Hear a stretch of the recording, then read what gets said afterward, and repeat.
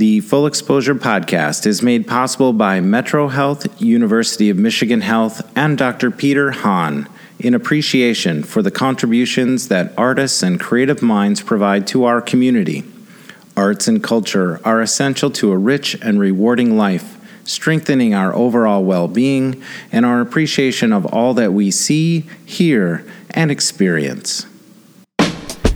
Hey, everybody. Welcome to another edition of Full Exposure with me, your host, Brian Kelly. We are going to jump right into this episode. I'm going to keep my comments brief because this is a very important conversation about race, the riot that occurred in our Grand Rapids streets on May 30th. It's about police brutality and the systems that continue to create outcomes that make Grand Rapids one of the most segregated cities in the United States. My guest is Jonathan Jelks. He's an entrepreneur and leader in the downtown business community. His entrepreneurial efforts include Motu Vijay Spirits, GRUSA Apparel, and Ambiance Kitchen and Lounge, which was affected by the riots directly. Jonathan moves unflinchingly in many social and entrepreneurial circles in and around Grand Rapids, and is someone I've come to admire very, very much. I also need to highlight for you that we've had two of Jonathan's business partners on this podcast last year, Andrea Super Dre Wallace and Willie the Kid. And these are great episodes, so please go into the Full Exposure Podcast archives and listen to these conversations. All three of these incredibly adept entrepreneurs are moving the city of Grand Rapids forward in many different ways.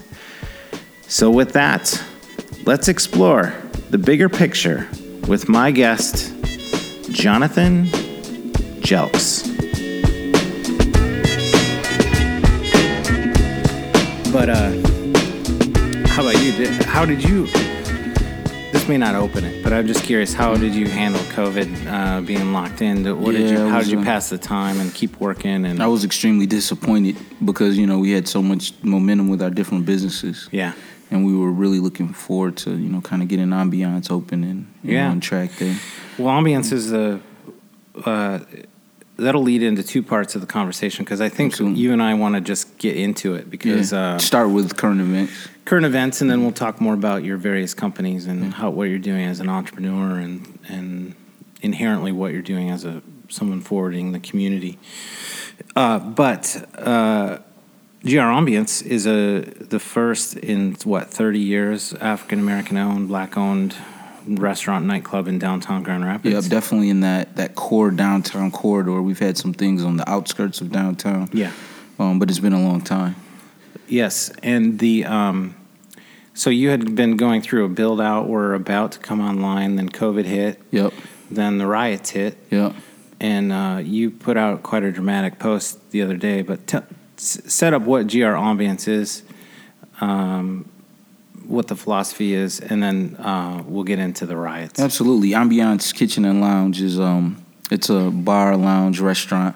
We're really excited about it. It's in the very heart of the city, down there on Pearl in Ottawa, in the Ledyard building, and we were really excited to be a part of the growing ecosystem that is downtown Grand Rapids, right?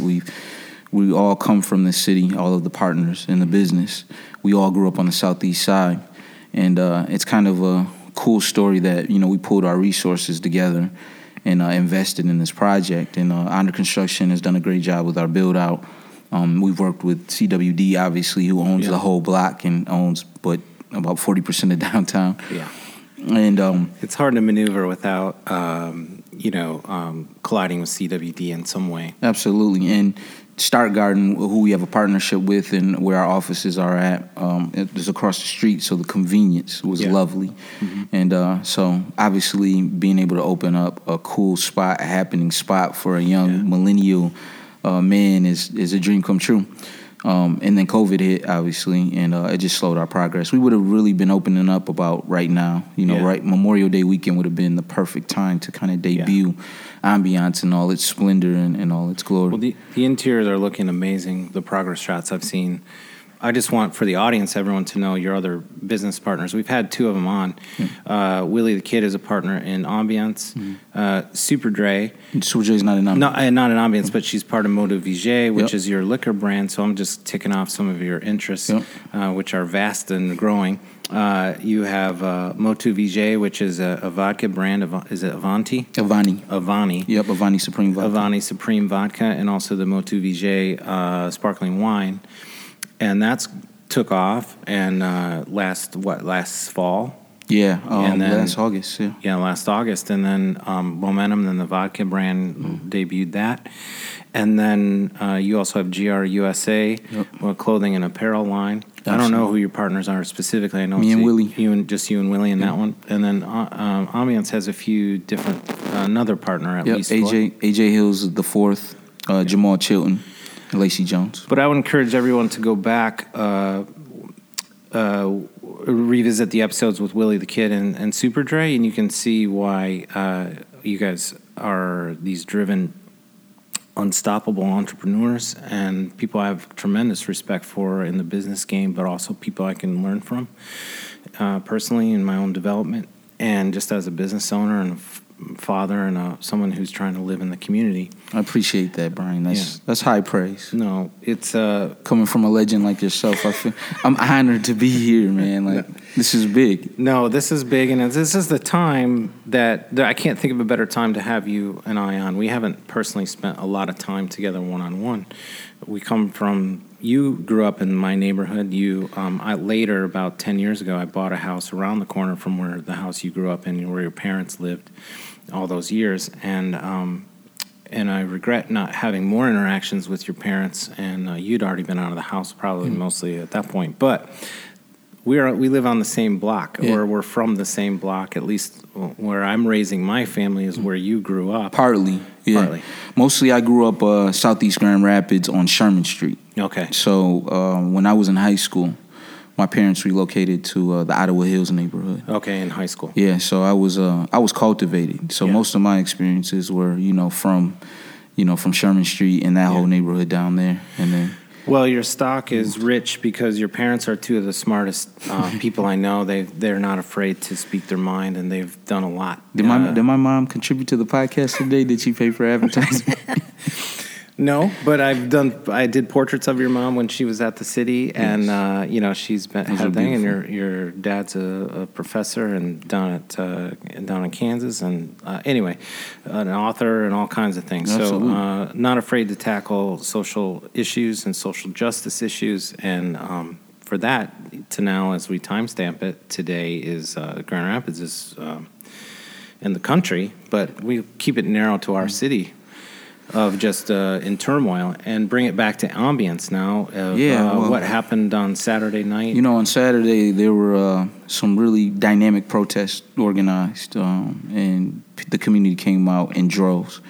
I've really never seen Grand Rapids activated in that kind of way around a social justice issue. Right. Usually the black community is out advocating for ourselves, and that's how it should be. I mean, that's how it should be, because you have to save yourself first. So I'm always of the belief that you take care of your own backyard, you take care of your own neighborhoods. Mm-hmm. But to see everybody come together from all different backgrounds, ethnicities, neighborhoods, just to collaborate for a very important moment after, seeing the death of George Floyd over there in Minneapolis, that was powerful.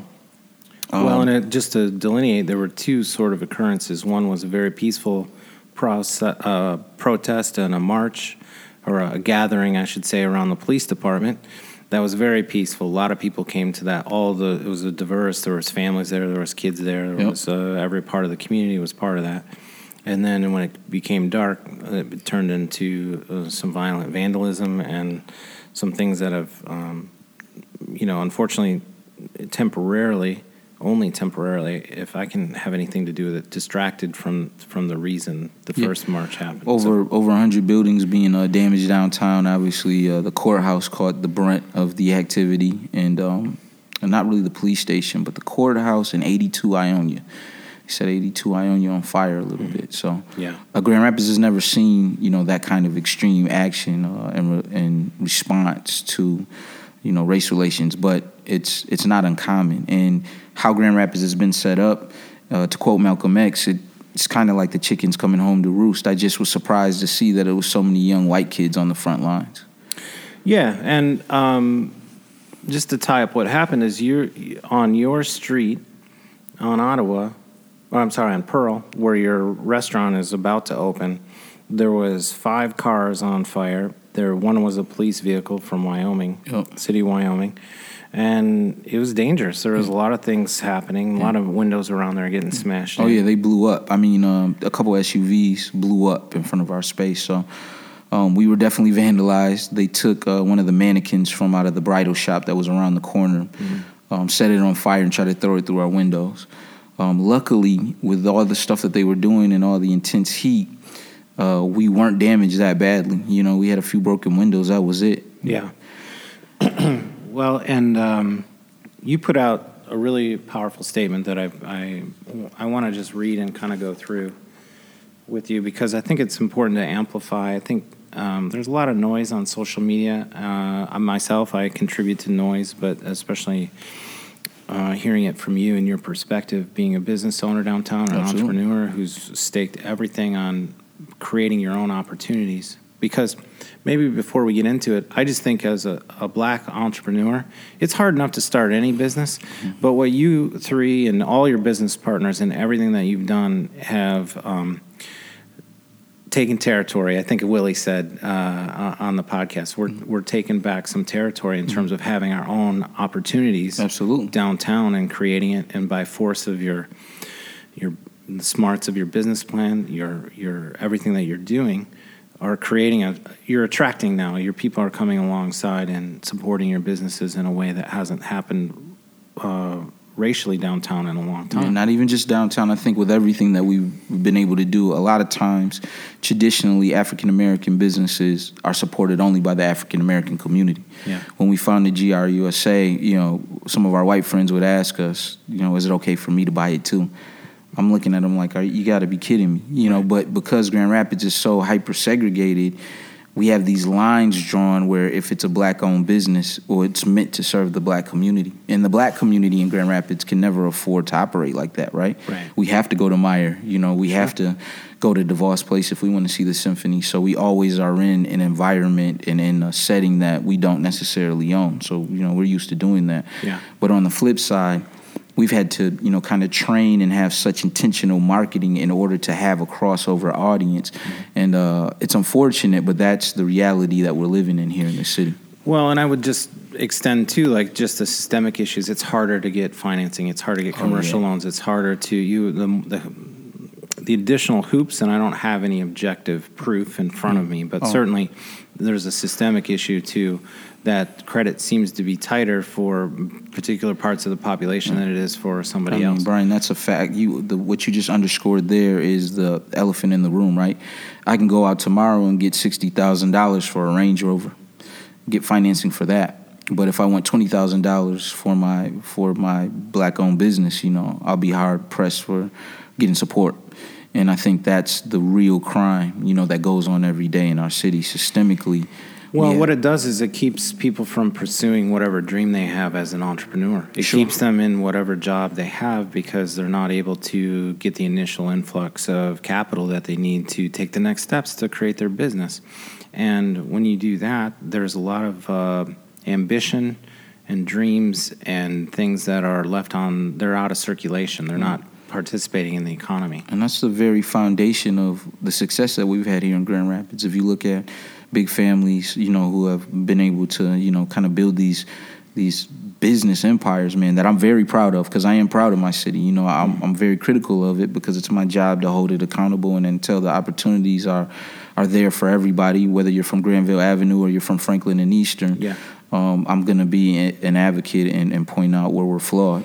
But I'm also very appreciative of what big business has been able to do out of my city in particular, because it's locally owned and it's locally invested. So when I look at a Meyer and I see what they've invested in West Michigan, in downtown Grand Rapids, or I look at a Pete Secchia and, what he's been able to contribute to having Michigan State be, one of those, those key points, on Medical Mile. Yeah. I'm very impressed. Yeah. at the same time, we have these systems that exclude people of color, and we've got to address that in order to be the city we aspire to be. Well, and that gets back to the statement you put up on Facebook with some pictures, but I was pretty floored by this. You're talking about the African American community has had to suffer at the hands of law enforcement and the oppressive, broken systems across the country for too long. Not only have we not been heard adequately, but innocent blood has been spilled over and over and over with a silent majority of people. I would say that would include me, watching from the sidelines in silence, while the black community has been left to our own devices. Yeah. The real black community that's from Grand Rapids, who make up the DNA of our neighborhoods, are fed up with the exclusionary practices that our city has long been perpetuating. The managerial racism in corporate offices and a power structure that window dresses the lack of investment behind the veil of creation of opportunities that, quote, benefit all, unquote, are infuriating. It still perplexes me that we have one of the fastest growing economies overall in the country, but that we are ranked, and by we you mean the city of Grand Rapids, if I can editorialize a second, as one of the worst cities economically for African Americans. We have overqualified black talent that is frozen out of opportunities every day. So let's not act like GR isn't a part of the problem. Yeah, there was a narrative going around once the riots happened and in the coverage where, people were saying this isn't us. Oh, this definitely is us. Yeah. I just didn't expect to see, so many people who weren't from the black community on the front lines this go around. Yeah. But this is definitely Grand Rapids, man.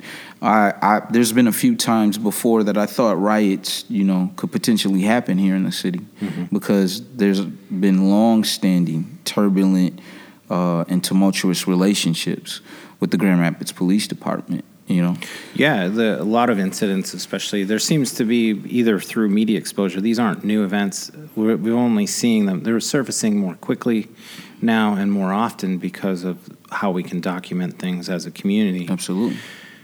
But we definitely, like the entire country, we're seeing a powder keg of some things going on. Yeah, a couple years ago, the police, they're pulling out guns on young kids in the neighborhoods. Yeah. And that was the big issue that was before city commission, that activists and leadership and the neighborhood associations were in an uproar about, So these things are... 11-year-old black girl who was handcuffed,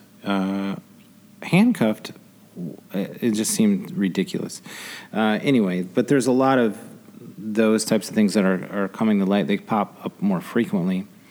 But in terms of your statement, I think there's a couple of things in there that I'd like to break down a little bit more, and that is just to have a conversation around.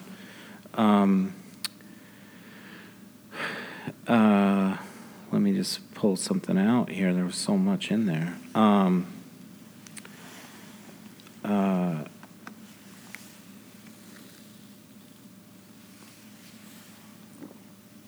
I think one thing is the managerial racism of corporate offices and power structure that window dresses the lack of investment behind the veil of the creation of opportunities.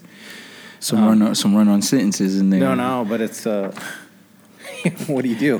There's a lot. I had to get it. It was like birthing a baby. I had to get it. I wrote it and typed it on Facebook fast and furious. Yeah. Well, but there are these systems. It's harder to get rent. It's harder to be approved for leases. It's harder to do all kinds of things. Yeah. But even deeper than that, when I walk into some of these companies who I have the highest regard for, and I don't see, an African American executive, I don't see an African American vice president. I don't even see, an African American secretary. Yeah.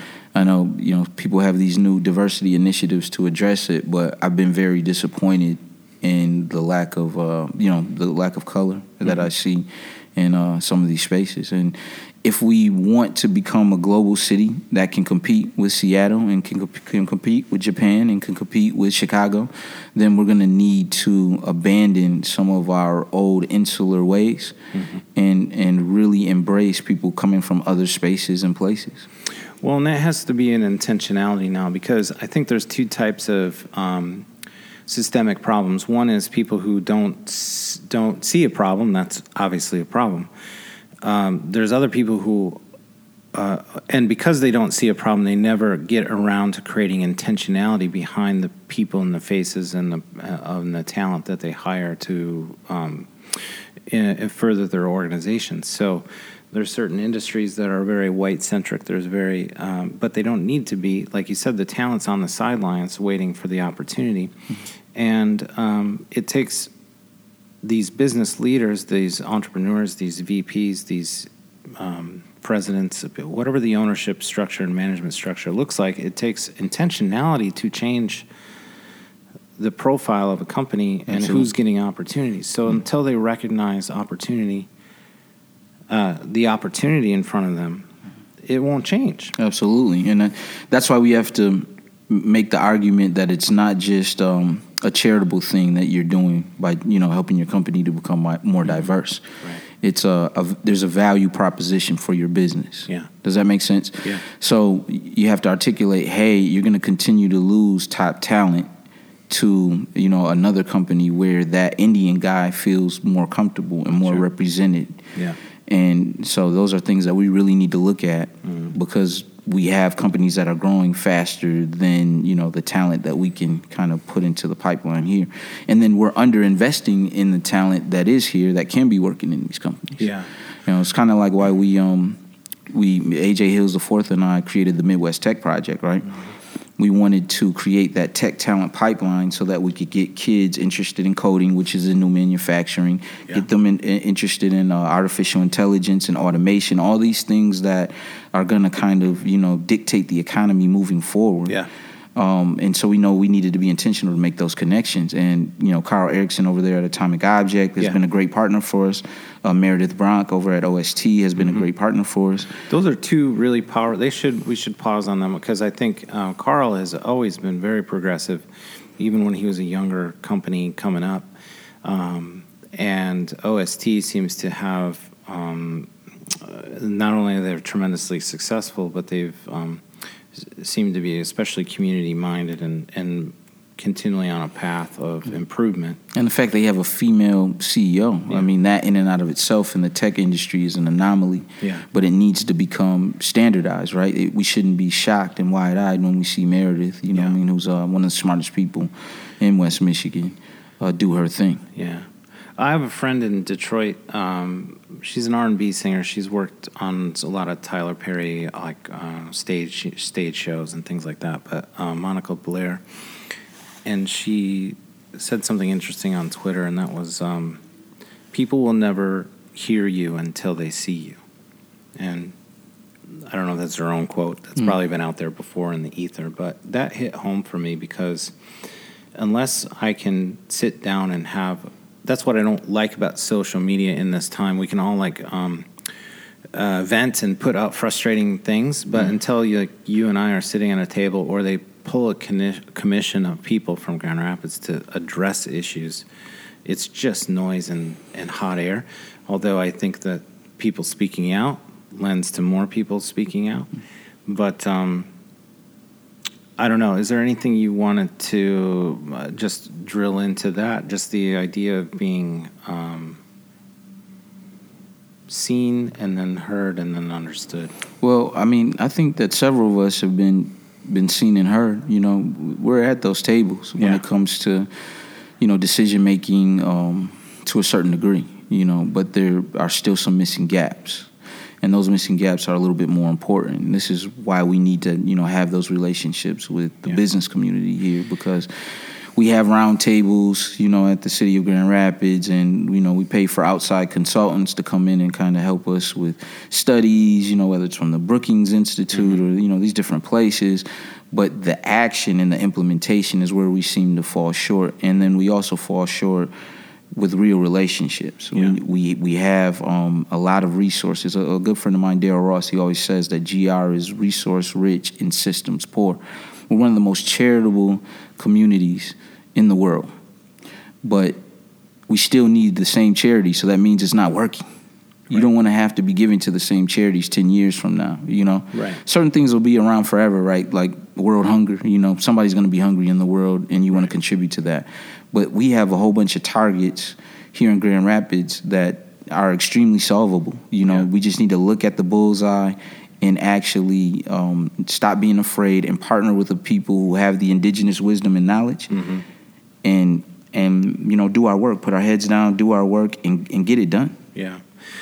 Well, I want to just loop back to those tests. There was those studies that, you know, we are ranked. These are government funded and produced tests, which are, and the results of those studies talked about income disparity, you know, all kinds of home ownership and just systematically. And you can draw a map. You talk about redlining or whatever you want to do. You can just look at the demographics of the city from just that viewpoint, and you can point to the areas of lower income without even referring to the study. And they're always right next door to, you know, places that are more affluent. That was an interesting thing about growing up on Sherman Street, which I have to say was critical in my entire development and formation in the way that I think about race in America. Yeah. Because I lived in what we would call the eye of the storm. Like, my block had a lot of stable family homes, but, you know, there was also, you know, a ton of different things going on in the city at that time. The crack epidemic is, you know, one of the biggest influences, I think, for any millennial, you know, or Generation Xer that grew up in the core city, you know, in the 80s and 90s. And me, I'm a 80s baby, grew up in the 90s. Yeah. And so seeing, hey, the home of Gerald R. Ford and, you know, East Grand Rapids, right down the block by St. Stephen's, which we talked about earlier. Yeah. And then you start to come in on the R block and the blocks further towards Fuller Street. Yeah. You knew that there was abject poverty and you know, real things going on. And there was warfare going on as a kid, you know. Well, even in Ottawa Hills, when you go south of Hall Street and north of Hall Street, especially as you align closer to east, and those are different worlds. And you go across Giddings or you go across towards MLK Park. It's a different world. And that's...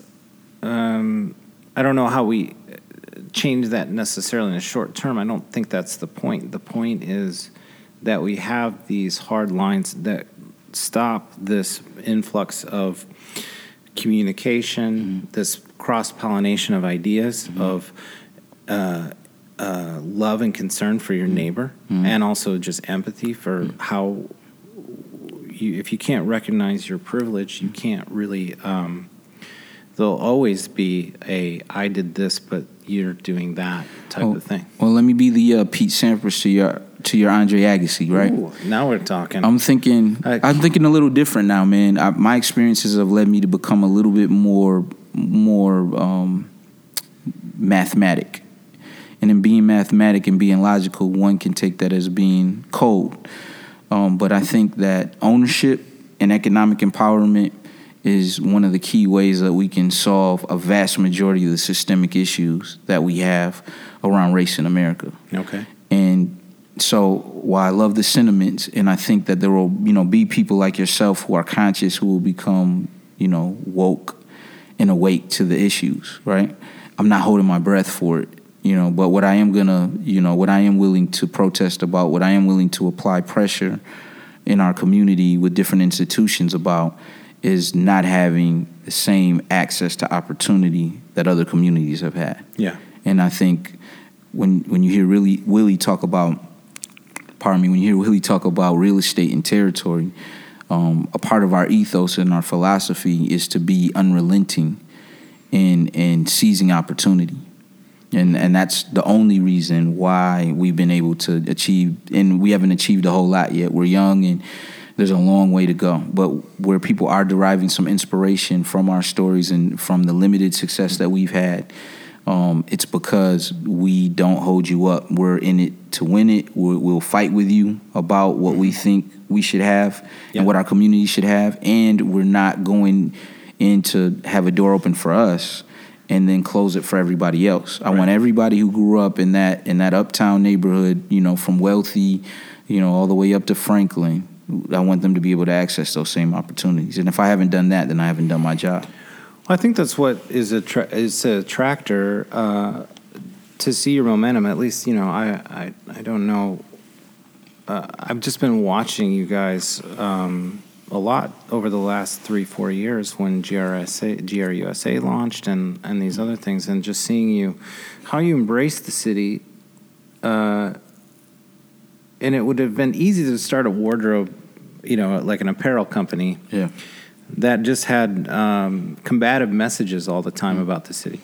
And like your hat that's on right now, it's the logo of the city of Grand Rapids. Sure. And that hometown pride and Will's hometown pride, and you bring all that with you as the foundation to move the city forward. So as you're being forceful in whatever it is, negotiation, providing opportunities, getting a seat at the table. I know you were with the police chief yesterday. You had mentioned having meetings about all kinds of problems in the community in light of the riots and the protests going on.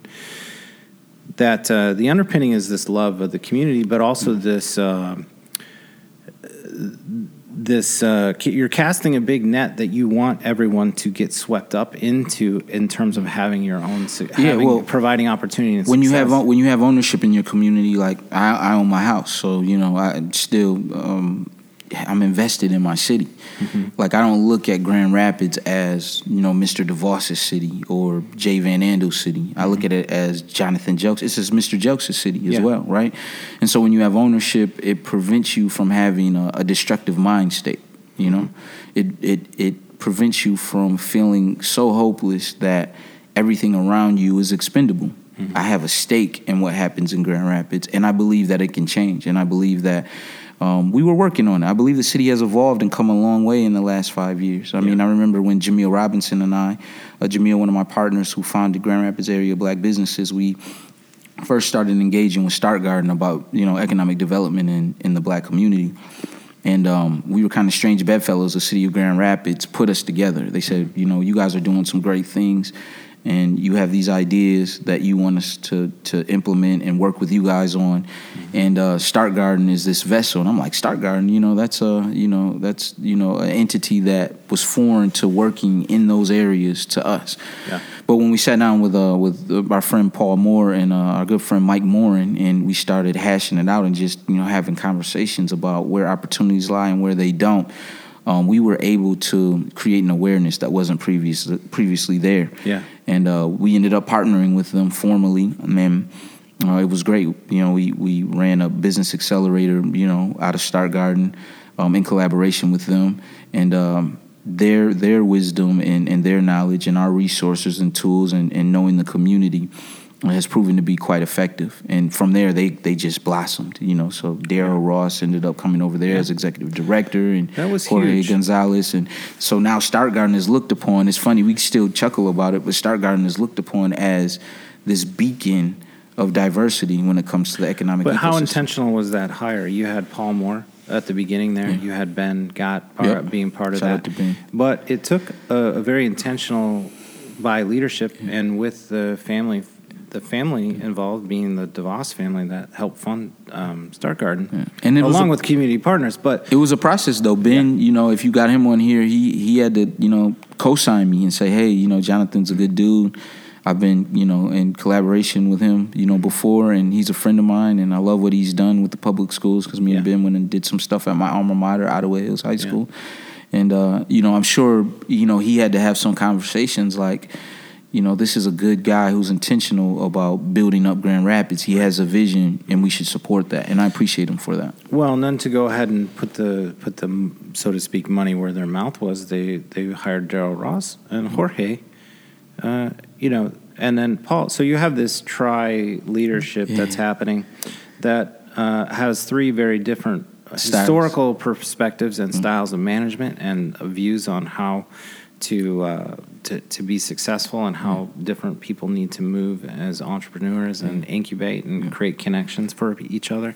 It's amazing to see how then diverse the grant making process is. Absolutely, because not just yourself, but Daryl and Jorge have connections inside the city that can better explain and welcome people into the opportunity of entrepreneurship. That's it. And I love what they did, going out and gathering some information from Dan Gilbert and what he was doing in Detroit. I didn't know that. Absolutely. Because Dan is more cavalier. You know, he's a first-generation billionaire. He's a Cleveland Cavalier. He is a Cleveland Cavalier. Did you mean that? I did not mean that, but that's cool. That's cool. I like when that happens, when it all comes together. It's beautiful. For sure. But Dan, you know, he's been innovative with his resources.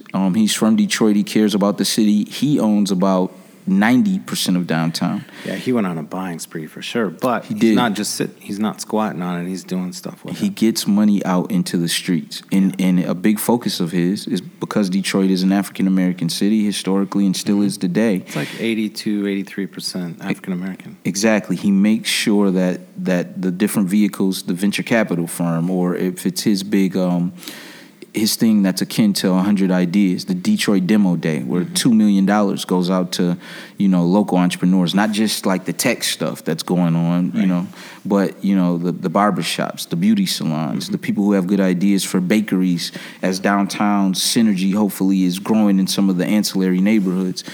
Dan was a good model for what Start Garden wanted to do. And I was there when, you know, they were going and doing that market research. It was cool. Do you know, you just mentioned a couple of things, but do you know Sebastian Jackson from the Social Grooming Club? We've met before, yeah. We're on LinkedIn. We've met before. I met him at Detroit Demo Day, Dan Gilbert's thing, and then I met him with Ben Gott at a party last year. Yeah, he's. I've known him a long time. I met him through a portrait project I was doing in Detroit. It started maybe 7 years ago, and he was one of the first. I did portraits of him in his barbershop right by Wayne State as it was under construction, and then I went back. I'm actually one of my favorite portraits I've ever done is him in the salon as it is, the barbershop as it is now, with all the reclaimed wood. Yeah. His whole barbershop is a metaphor for rebirth, taking wood from burned out houses, destroyed houses around Detroit, and put it in the salon. They recycle the hair. They do all kinds of things. But he's draped in an American flag. I saw that image. Yes. He's one of. There's been a lot of people on both sides of the state that have, deepened my understanding and broadened my perspective on a lot of things. And he's one of the originals because I remember just really having a lot of my eyes opened by intentionally going to Detroit and seeking opportunities. I wasn't seeking relationships with, quote, black people. I was just wanting to do a portrait project. But inherently, then you learn how much of the community is African American. Yeah. And it's like, it's such an amazing city. I don't know. I don't want to get too diverse or too off track in Detroit, but just having that experience there. But there are modalities there that have been successful that have moved the urban center, downtown center very quickly. Yeah, Detroit can learn from Grand Rapids, right? Us being a little bit more conservative, us having, the billionaire families that invest directly back into Grand Rapids. I mean, think about it. 30 years ago, we could have very well become, Flint. Yeah. Or look like how Muskegon, is looking now. They're trying to bounce back. But, deindustrialization completely affected Michigan. It completely affected our urban cores and our centers, right? Yeah, we had to move to Rust Belt 2.0 or 3.0 or 9.0. We had to reinvent. And who's the leader of that? Grand Rapids, Michigan, because we have such forward-thinking leadership in the business community who worked well with government. Government cooperated, the business community cooperated, and they did what was best. And so we were preserved, and then we were able to grow. So, during times when everybody else was going down, we were going up. But what Grand Rapids can learn from Detroit is how they embrace diversity. How they embrace culture. It really is a beautiful city. I used to have a studio there for 2 years too, and I would go back. It was a place it had a bed and a kitchen and a full bathroom and things, but it was a small lofted, studio right down in Corktown. And I loved Corktown, but I also, as I would move throughout the city, it was such a stark difference when you went to great restaurants or a bar or whatever. The diversity in every room, like the effortlessness with which racial makeups hang out together in Detroit is something that Grand Rapids we can't even touch it yet. Not at all. Not even close in terms of That's why some of the parties and events that you put on with Motu Vijay are some of the most diverse parties that I've seen at the Art Museum or the Public Museum as well. And that takes time. And trust. And it's also, but I just have never been in a community. I grew up here. I grew up in white-dominated, pretty much majority Grand Rapids, and grew up in the burbs and went to Northview High School. Yeah. And, but that sort of effortlessness of just being in a room or just hanging out is something it's truly rare in Michigan to have that. Us being insular in Grand Rapids has been used as a strength in the past. It's kept us out of a lot of things, right? But being too homogenous in our thinking, in our social circles, in our networks, has been a downfall. Even in industry, right? Mm-hmm. My friends who are in tech don't often, talk to some of my friends who are in the restaurant industry, and I think there's something missing there. Mm-hmm.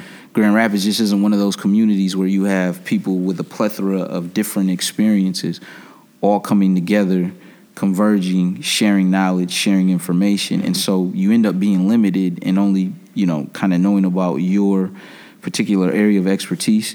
And so there's very few people who are connectors. Right. And so I think one of me and my partners, our jobs is to make sure that we're connecting the dots between people who come from, different places. Well, I want to ask you about, I want to go back to Willie the Kid's episode, and there's a viral clip that went out of Willie talking about how you guys met, the first time you met him. And it's powerful in that and I'll paraphrase it, but I'd like more of your side of the story, because it went crazy on LinkedIn and on Facebook, and it was one of those that Willie the Kid was working in the studio and you were somehow around there.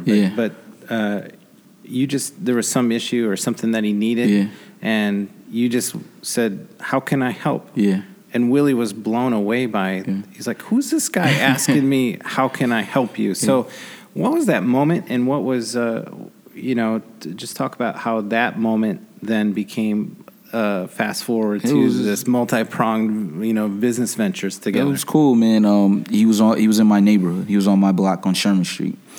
And, him and another mutual friend of ours, they were doing music together or whatever. And I already knew who he was. He already had a reputation. He had already, moved to Atlanta or whatever. And, he was, and he's an amazing artist. Will's an amazing artist. And we got to give that man his flowers, while he's here. Because, coming out of Grand Rapids, going to college down there in Atlanta, and then, signing a major recording contract in the industry, that's no small feat. Right. So he really opened up a lot of doors. But he was building that buzz to be able to sign that major recording contract at that time. And I knew who he was before that. And Will's a little bit older than me. And so when he was down there and he needed something, I was like, oh, I gotta, look out for him. I gotta do that. I respected the art. I'm a kid that grew up on hip hop. So, listening to, Nas and Biggie and Wu-Tang, that was the formation of how I viewed the world. They were saying things, that were going on that I was seeing in my neighborhood. And I related to that. And Willie even brought that home even more because, he was right there. He's from the city. He's from Southeast Grand Rapids, from a different neighborhood. But, the things that he was talking about were actively going on. And so I jumped at the opportunity. Well, and what's funny is that I became aware of Willie the Kid through his business ventures, not through his music. Exactly. That's a blind spot in my, catalog of music that I dip into. It's just outside, and to know somebody locally who'd been successful, just kind of off my radar. Even though I think I listened to a lot of different music, but. Point is, I came to know him through, or came to hear of him through your partnerships and doing some things. And I was looking into. I was like, holy shit, this guy's got this whole other music career. Really, is from Atlanta now, essentially, but he's in Grand Rapids, of course. But Grand Rapids putting his money here, what I mean, like really creating opportunities here. What I told him is, bro, you're down there in Atlanta, and you've been down there for years, and have built up quite a beautiful life down there. But I said, your money will go further up here at home. And I said, we're working with venture capital, up here in Grand Rapids. And me and Jamil had a lot going on within the business ecosystem, and we're finding different ways to invest our resources. And I said, hey, man, you need to be intentional about investing back home, and you should do it with us. Because me and Will already had, GRUSA, so we had a venture together, and we have some other things that we don't talk about that we do together. But I said, you need to be more intentional about investing at home, because this is where that impact will most be felt. Mm-hmm. In Atlanta, there are a ton of black millionaires. There's probably a couple people who are close to being billionaires out of the city. Atlanta doesn't need you to be a business success in order for their operation to keep going. But in Grand Rapids, where we're the second worst city economically for African Americans, for them to see your success, for that to be represented, at our alma mater, Ottawa Hills High School, for that to be represented downtown, for that to be represented in scholarships that we give out, that means more to this community than you can ever imagine, and it's your legacy. Here is where your legacy is cemented, not down in Atlanta. Well, it's powerful, and then to see how quickly that has merged into more and more visible, and maybe riskier businesses. As you build on top of success. Just talk about just in general. It's not through. But just your appetite for taking on projects that seem difficult, just from a business standpoint, not because of social issues, but just, what is your approach when you have an idea, and how do you vet it enough to know, okay, this is something we're going to deploy a lot of energy into to make successful? Like Motu Vijay, that's a good one. Will was all about that. He was like, bro, we have to do this. I've been dreaming about being in the craft brew industry, and he wanted to do a brewery, and he's always had different ideas because he's a foodie. And so, we have relationships over there at St. Julian, Michigan's largest winery. Those guys were familiar with, our reputation, and knowing that, we had some good businesses and stuff going on. And, they were excited by the potential to work with us. And I was like, Will, you really want to, pursue this? Because it seems a bit grueling. And we have some things that, will have a quicker return on investment. I'm always thinking about the ROI, the risk versus reward. And then if there's a niche, is it uncharted territory for us? Because I'm always interested in doing that. That's just part of being an African American, I think, but then also just being Jonathan, right? Wanting to do some things that, other people haven't done. Yeah. And I was like, man, it seems kind of cliche. You're the rapper, I'm the business guy, but we're doing spirits, we're doing liquor. Like, can we really even get a piece of the market share? Just like finding shelf space and retail, how do you it's harder to. But I knew I had we have the relationships in the city to be in a Meyer. Yeah. We knew we had the relationships to, get out here and get after it. Everybody who's with me, they have to have hustle. So that's like one of the factors. Like Jamil, anybody who works for him has hustle. Super Dre, she's so multi-talented and still finds a way after, doing her day job, which is, running things tech-wise. She's incredible. That episode is crazy. I don't know how she's constantly communicating and on social, and it's just the bandwidth that she has is unbelievable. And she's doing complicated coding work and software work. It's this app platform development. It's unbelievable. Vetting whether she should, they should acquire a company or not. Like, she does it all. Yeah. And she still hustles. Yeah. The woman has so much hustle. And so that's something that has to be in the DNA of everybody that, is around. And Will just said, man, to bring it back to Motu, he said, this is a great opportunity because we don't have to do all the work on our own. We can put together the systems and have things in place and have an infrastructure and then do what we do best, which is create the lifestyle and market and make people connect with the product. Yeah. Well, I want to talk more about how you, what is my business has been at a standstill during COVID. I'm just starting to get back online. I don't know how many projects are going to be coming my way in the initial push. Marketing budgets for my industry, I think, are, if they exist anymore for 2020, they're not what they planned in 2019 for them to be in 2019. So I have concerns about my own just my industry and, when projects come available, how quickly do they come to me, for quite frankly. But how did this shutdown hurt you or in one way or another and forced you to pivot? And is there positives out of that? Yeah, there was positives. You got a chance to sit back and enjoy your family and think about things and reflect and plan. But we had so much momentum coming into 2020 that it was just hard to sit down. It was very difficult to accept that this health crisis is one that you can't afford to, play ping pong with. So you gotta, be inside and kind of quarantine and kind of watch things play out. And so it's definitely slowed money up, definitely delayed us finishing Ambiance and getting open.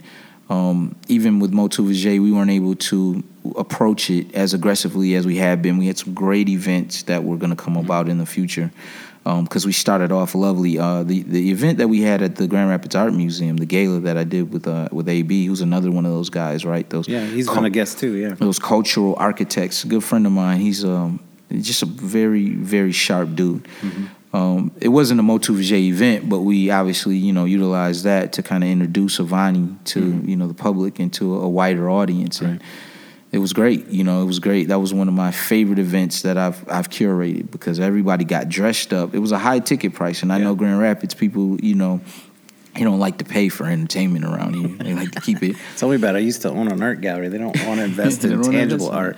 Very, very frugal community we have, but it was a beautiful event. You were there.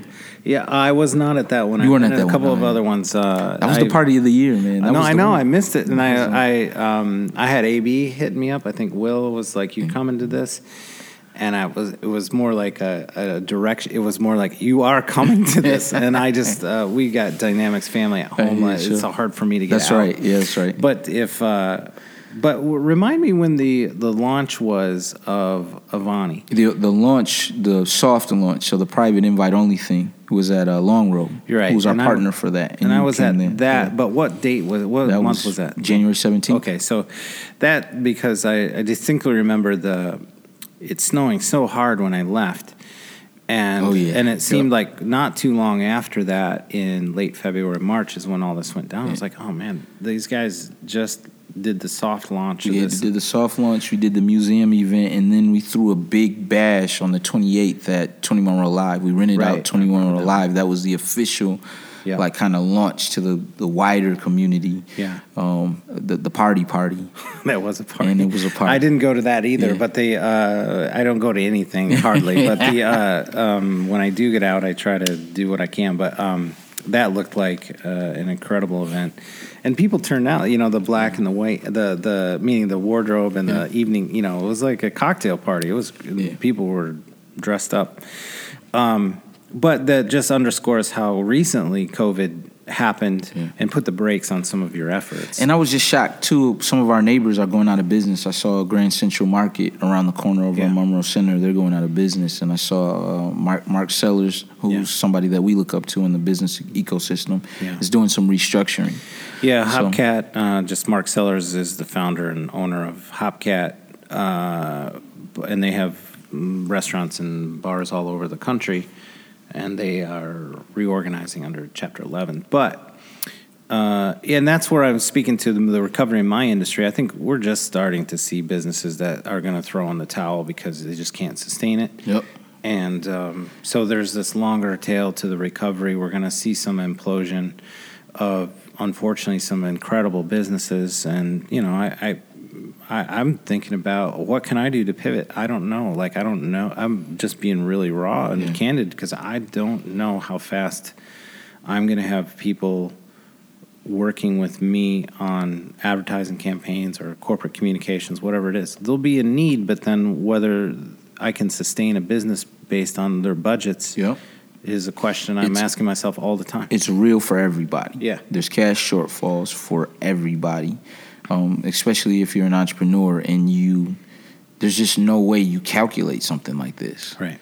there's no way that you can prepare yourself for a health crisis that's going to eliminate all work for 3-4 months. We just need a meteor to hit the world. I mean, it's pretty much the only thing left at this point. And then that's why the riots. So I understand all the frustration, right, about systems and where we need systems change here in Grand Rapids, and I'm all for that. But I can't act like I didn't have on heart for my fellow entrepreneur downtown.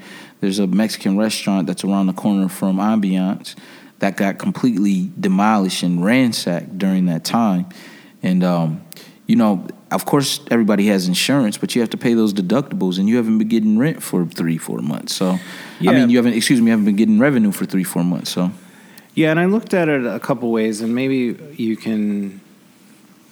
I'm interested in your opinion because I haven't put this out onto social, but I guess I'll put it out on the podcast. Is that part of me? I looked at it as two separate events. There was vandals, and vandalism is not protesters, and there's two separate things.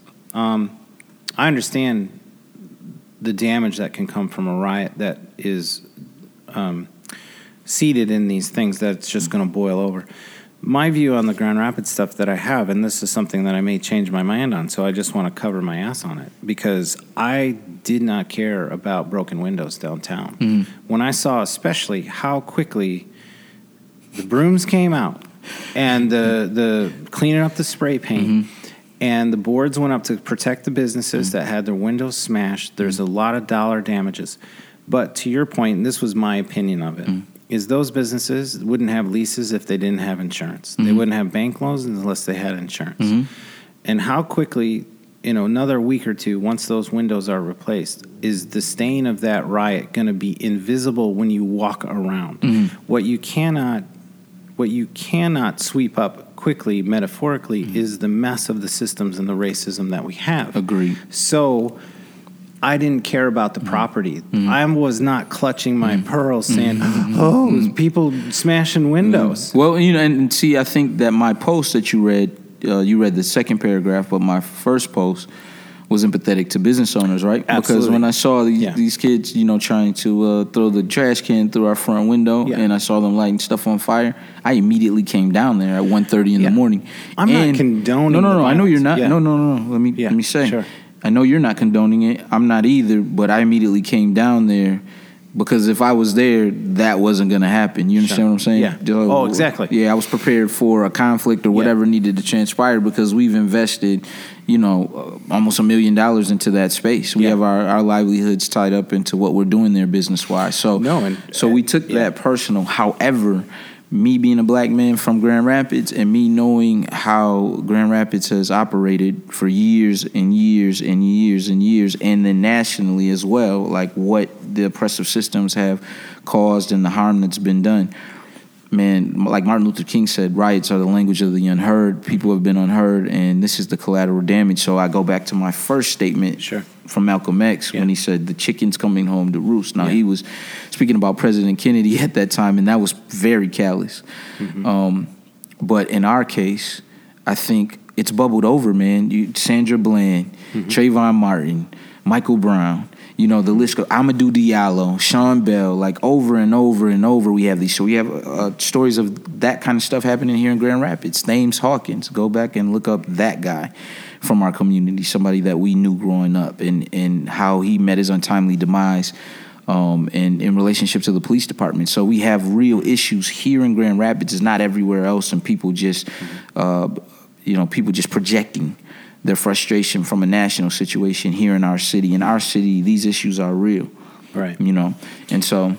Well, my only regret about the property damage is the inherent distraction of the message and the co-opting and the polluting of the problem in the first place because property got damaged. Exactly. And people closed their minds to listening because, vandals did this and they did that.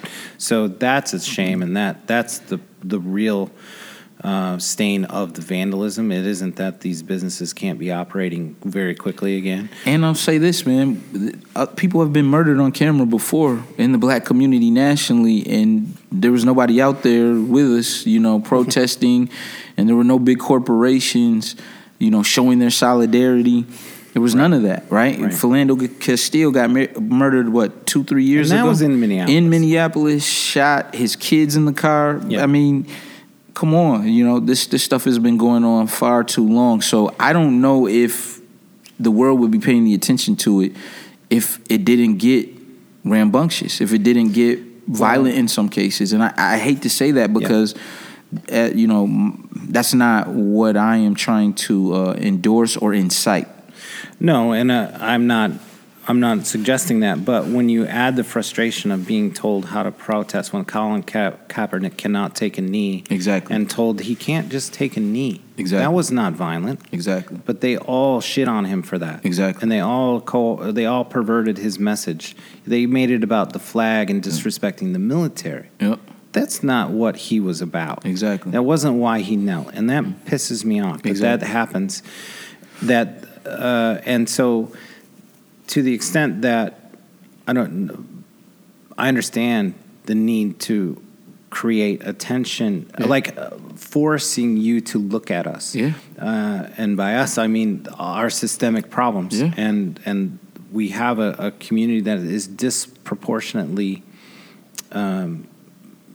disenfranchised. Absolutely. Over and over and over again in every part of our society. Doesn't mean there's not opportunities. There are success stories. Yeah. There are people blazing a trail, but that's not enough. That's not enough. And to get people to give up, if they view it as they have to give up something or have less, that's where you become invisible. Or that, hey, it's got to be taken at a certain point. Exactly.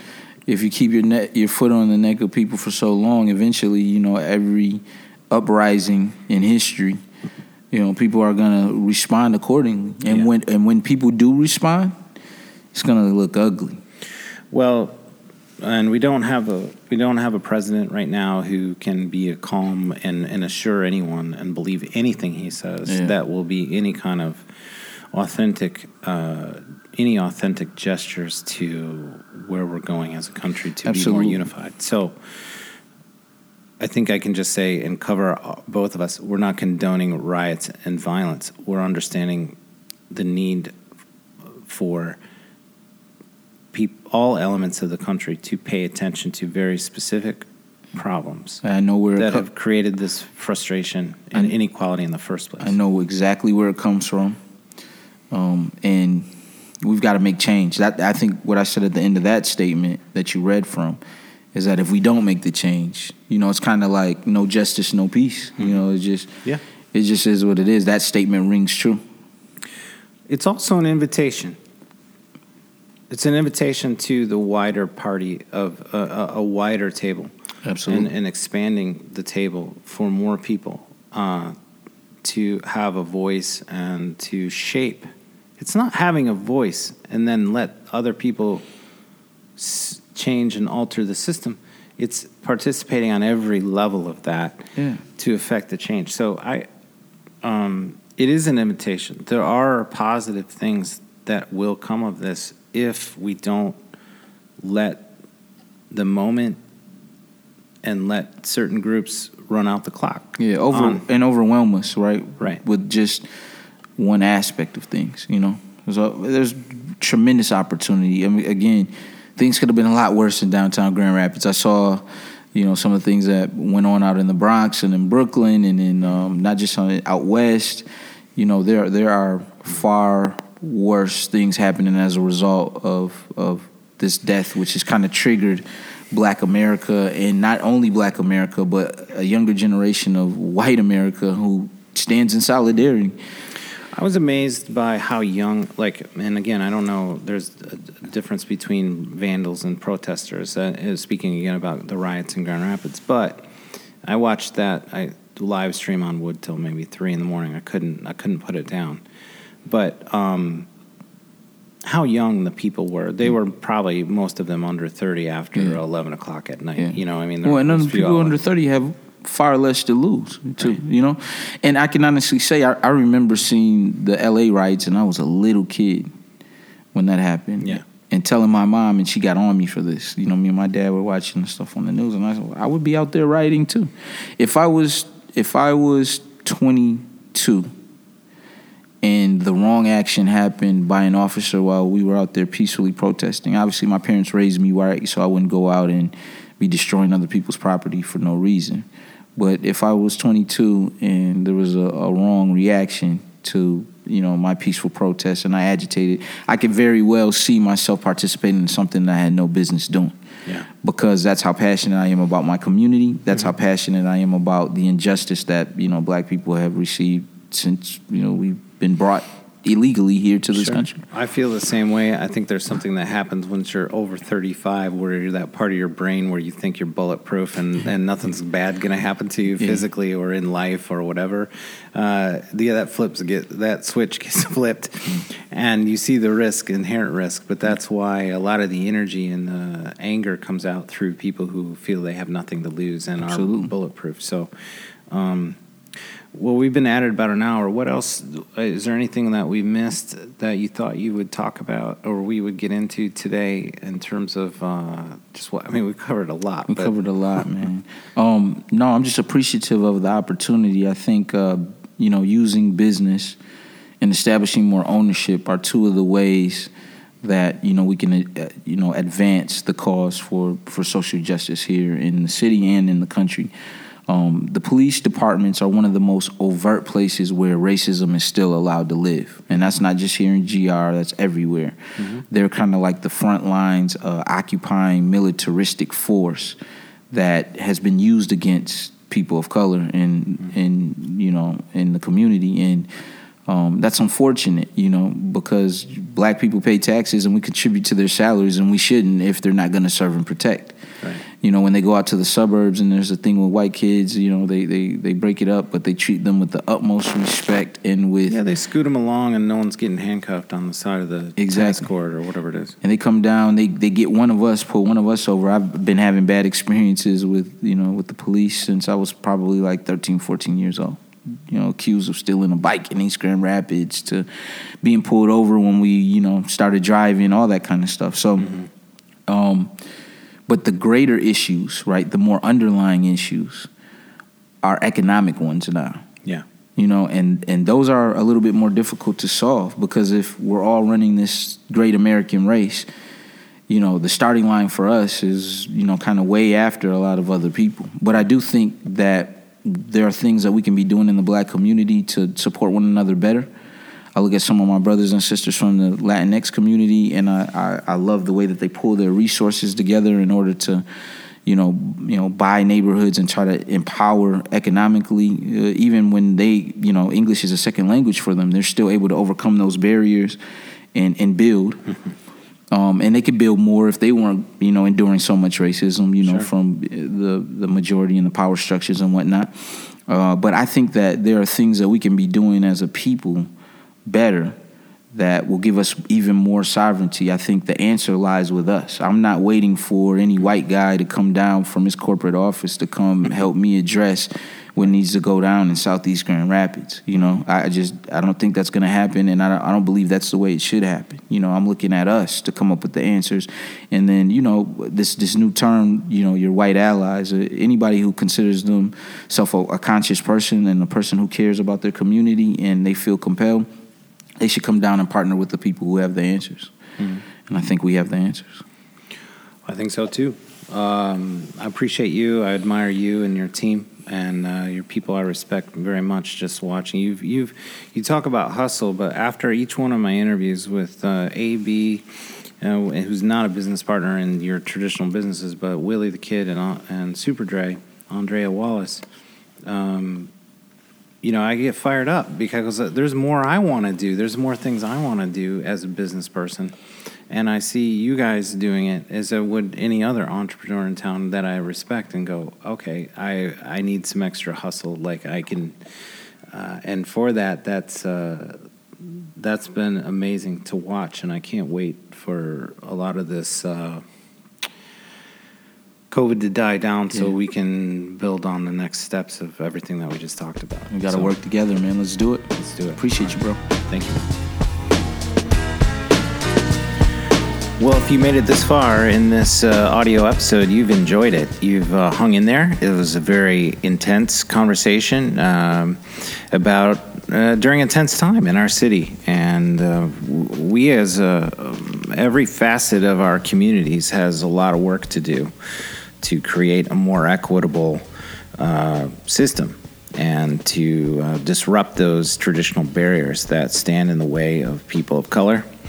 Our Black and Hispanic friends are just every part of our community. Our Asian friends, they do not have the same playing field that our traditional Grand Rapids businesses have, being white-owned. Let's just be frank about it. So one request, please, as always, I will be releasing video excerpts of this conversation, some of the more powerful and concise excerpts of this conversation will be shared on Facebook and LinkedIn and other social platforms. Please share these if you align at all or even disagree. Share these videos. It will help all of us have an understanding of parts of the community that we may or may not have that much contact with. Excuse me. We might not have that much contact with various parts of the community that are voicing so strongly the need for change. So please share these videos. Jonathan's a brilliant man, very, very easy to understand his perspective and the drive and the commitment he has to our city with love and progress and growth. So, hey man, just thank you as always as listening. This was a great way to get back started again after COVID, and there's a lot more to come. So thank you. Get at it, everybody. Have a great week. This Full Exposure podcast episode has been made possible through the support of Metro Health, University of Michigan Health, and Dr. Peter Hahn, who believe that creativity and the arts are essential to a rich, healthy, and fulfilling life.